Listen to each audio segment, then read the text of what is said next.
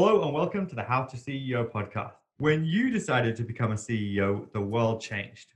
You can either crash and burn or you can build a billion-dollar company. But building a billion-dollar company is hard. Along the way, there are many challenges and struggles. We're trying to seek information. How do I become an amazing CEO?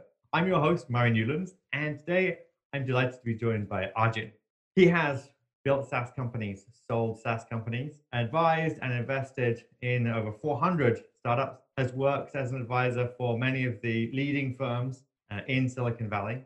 With that, we're going to be covering the topic of what investors are looking for in CEOs in 2020. With that, I'd let you, Arjun, please introduce yourself and let's talk about that. Great. Thanks so much. Really excited to be here. Appreciate the audience and the time. So my name is Arjun Dev Arora. I'm currently the founder of a firm called Valence Advisory. I work closely with emerging venture funds. And most of my time I spent with founders and operators and executive teams, helping them be more effective in their roles, running and scaling their company. So what trends are you seeing at the moment and what are you seeing CEOs fail at and what are you seeing CEOs becoming really good at? Yeah. So some of the things I'm seeing right now is the founders and CEOs that are really, really strong with getting a capital stack. So, raising money from investors that are values aligned, that get them, that understand their vision and where they're going. Those who do that really well are starting to kind of percolate in the ecosystem, which is really exciting. One of the other things I'm seeing CEOs do well is start to be really thoughtful about what their values are and how those are manifested in what they do and how they operate. We've also seen a lot of crazy stories of founders doing that not so well, but I think on the whole, I'm generally optimistic about the way and the direction in which the ecosystem is moving. Okay, so talk to me about your work helping founders and CEOs. What help do you see that they generally need, and how should they think about improving themselves? Yeah, it's a great question. So it usually comes in the form of two places where outside, assistance is most required, and that's in terms of capital and people. So on the capital side, as folks are coming together and getting their story ready for fundraising and finding the right set of investors that they want to partner with and engage with, that's where typically founders need a lot of help, around strategy, storytelling, narrative, list building, outreach, just back channeling as appropriate. And then on the people side, it's really about, okay, now that you've got this money, how do you build and scale a team that will allow you to achieve your vision? And while you're doing that, how do you ensure that the teams and the people work really well together? So those are things that I've seen, founders who are really savvy in building hyperscale companies do look and reach out to for help around. Okay, so that covers a lot of topics. Yes. And break those down and go Sure. them stage by stage. Yeah. So I'm a founder and I've got a great idea. I'm maybe getting some traction with my team and getting some traction with my company. I've got a product there. I want to start raising money. Yeah. What is the process for that? And how do I rapidly improve that process? I'm very passionate about this topic, and I've written a LinkedIn post about it as well, which you can find on my LinkedIn page. But to walk you through it, I think the most important thing to do is to first get prepared out the gate. And so that means understanding who are all the investors that might invest in your stage, in your vertical, and particularly or potentially in your geography as well. In some cases, if you're a certain company, Sand Hill investors may not be interested. In other cases, they are.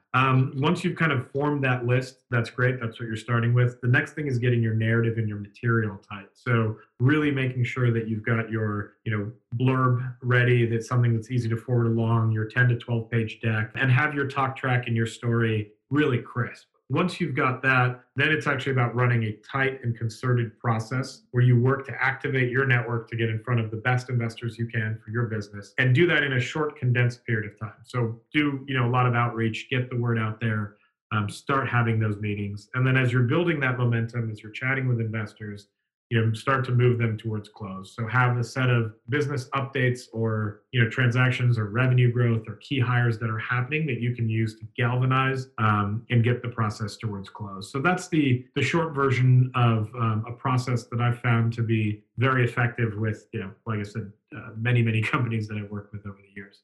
What are some tips on getting your story or narrative down? Yeah. Because that's really hard, really, really hard for a lot of Yeah. founders. Totally. Talk about product and Mhm. features. Yeah. more than story. Sure. Where do you draw the line between product features and story? And Yeah. where do financials come in? Like all of getting that whole thing right, getting the pitch deck right is like super hard, particularly because you're digging into it yourself. Yeah. And I think this is where having outside, just parties, whether it's people, other founders that you worked with, or your earlier stage angel investors or other folks, or a set of advisors that have been around the table to help iterate on that. And I think also, getting in feedback from customers, from employees, from your friends, even to help you simplify the story is really important. But it is very much an art and a science to refine that story and get it tight so that it feels like you are solving a really big problem. You're approaching it in a thoughtful way, and you have the right kind of go to market strategy and product roadmap such that it feels crisp and tight. That's really, really important. And then how do you find that list of investors who might invest in your company? Thankfully, these days there's a lot of resources that are available. So AngelList, Crunchbase, CB Insights. There's a lot of these lists that are even floating around on the web. First Republic Bank folks have thrown out lists of emerging managers or up and coming seed stage funds. So there's a lot of places to find this information now. And then using LinkedIn and AngelList and other tools, you can start to understand how your network kind of collides and engages and intersects with that of the investors community that you're looking to target, and then you can find the best warm introductions in. Now, I know that in Silicon Valley, you are known as an early investor, savvy investor. You have lots of contact. As a startup, getting the right first investors can make all the difference. They can help you with your story. They can get you in front of all those the right investors. They will know the right VCs. Yeah. You will be on the right track from day one. How do you identify those people, and how do you clear out those that aren't going to be helpful to you? I think the best way is to really understand who's writing angel checks and who's advising companies at what I would call the pre-seed stage. So looking for folks who are writing those early stage checks and doing kind of really in-depth advisory work at the earliest stages is the important list to curate. And I think the best way is to ask other founders who have recently raised capital. So in the last 6 to 9 months, who's actually raised money from at that what I would call pre-seed or angel friends and family stage, and see who's actually active in the market. It's kind of crazy because some people may have a big liquidity event. They may write a bunch of checks and then realize, you know what, I'm going to go retire on a beach. Other people are kind of slow dripping, but go through ebbs and flows. So it's really important to just touch base with the ecosystem and understand who's actually active right now. Another thing that happened in the last 3 years is that a lot of those angel folks just started creating their own venture funds. So now, you may chat with them at a pre-seed or seed stage in a formal way, but they're no longer angel investing. So you just got to be in the market and be chatting with folks and understanding what's going on. I'm seeing A rounds become bigger and Yes. A round funds move later. And so there's an interesting move where angel pre-A post seed rounds are getting bigger, moving up. It's becoming more complicated. Any advice to navigating that? Sure.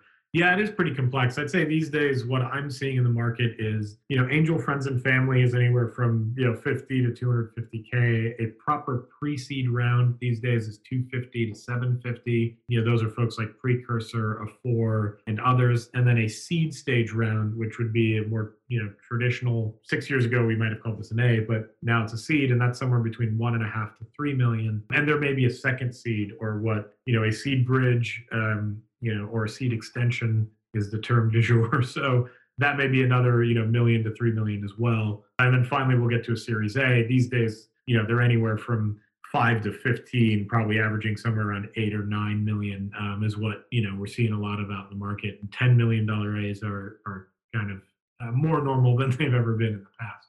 And then as the company builds momentum, what are investors' expectations of CEOs as they're building that company and that team? I think investors' expectations from a team perspective are that you're being really rigorous and thoughtful about hiring, particularly not that you shouldn't be from day inception, from the inception, but once you raise a seed, and especially after you raise an A, that you're adding real process in, that you're starting to use an ATS, that you're being thoughtful about, looking for unique and diverse pools of folks to select from, that you're just being tight about your actual process itself, so that people leave having had a good experience, whether they take the job or not. And I would say absolutely at the Series A, having that people function starting to get really tight is critical. What mistakes are you seeing people make that they shouldn't be making by now? Yeah, at the seed stage, I think what I see happen a lot is that people are still used to being in very scrappy mode, so they're not actually spending the money that they get after they raise the seed round, and they're still being a little, tepid and timid around spending the money they need to spend to go get that A. I also see that at the A, but if they've done a good job at the seed, they're usually comfortable with that by the time they get to the A. And at the A, I think people need to start, institutionalizing, putting more process, more structure in place, particularly around communications in and amongst the executive team. How do you maintain a regular cadence that happens with the executive team? And then for the founders, they need to start becoming thoughtful about executive coaching and kind of being able to zoom out a little bit, because they've probably been pretty much in the weeds, but as they're getting to the A, they need to start being more forward thinking, more about understanding communications, setting the vision, and starting to think about, subsequent rounds of financing. And in the case of B2B, actually going out and closing some of the larger deals or assisting with those things. But that requires getting out the minutia and being able to kind of zoom out and operate more at the market, starting to operate more at the market level than just purely 100%, the feature level, so to speak. I'm really starting to see a trend in the executive coaching, educating executive team. Why do you think that is, and why now? I think as more and more technology starts to solve some of the more, let's call them, computer solvable or menial tasks, more of what we're doing as humans and more around what the future of work is actually involves around people and communicating with people, setting a clear vision, setting clear OKRs, direction, and then making sure that communication is really tight and crisp. So as software starts to handle more of the kind of day to day, what's left is actually the human things of selling, convincing, leading, fundraising, any of those things that require just being more human. And in doing so, executive coaching becomes even more important, because how you are, in rapport with yourself, how you are in rapport with others, how communication flows in and amongst your organization, where there might be blockages, where there's not appropriate levels of debate and disagreement because of fear or other things. These all become really, really critical as companies scale. Excellent advice. Who else do you see doing a really good job in this space right now? I'm a big fan of the folks at, let's call it the seed stage, where they're pretty hands-on with their teams and, actually adding a lot of value. So Pear Ventures, Social Starts is another early stage venture fund. Streamlined Ventures is doing a great job. ENIAC is another seed stage fund that I, have a lot of respect for. First Round Capital, of course, has been, one of the originals, and their content is stellar. So those are some of the folks that I, see out in the ecosystem that are really helping out their founders at the earliest stages. And then Precursor at the pre-seed that I mentioned earlier as well, really doing a great job.